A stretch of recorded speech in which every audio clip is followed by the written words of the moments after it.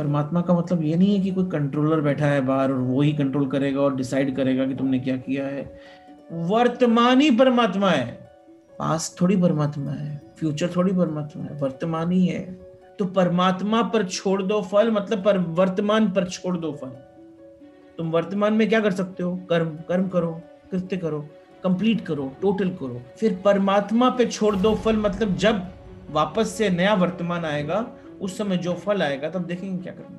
अगर आप किसी भी परमात्मा को वर्शिप कर रहे हो तो आप बेसिकली ये ध्यान रखना, जो भी वर्तमान में है वही परमात्मा है, कोई और चीज उसके बाहर नहीं है। इसी क्षण में परमात्मा। फलाकांक्षा, फल की इच्छा, फल की आसक्ति भविष्य है, जो कि अधर्म है। जिसकी आंखें भविष्य पे गड़ी है ना, वो ही भक्ति को छोड़ देता। तो अगर वर्तमान परमात्मा है तो भक्ति भी वर्तमान में ही हो सकती।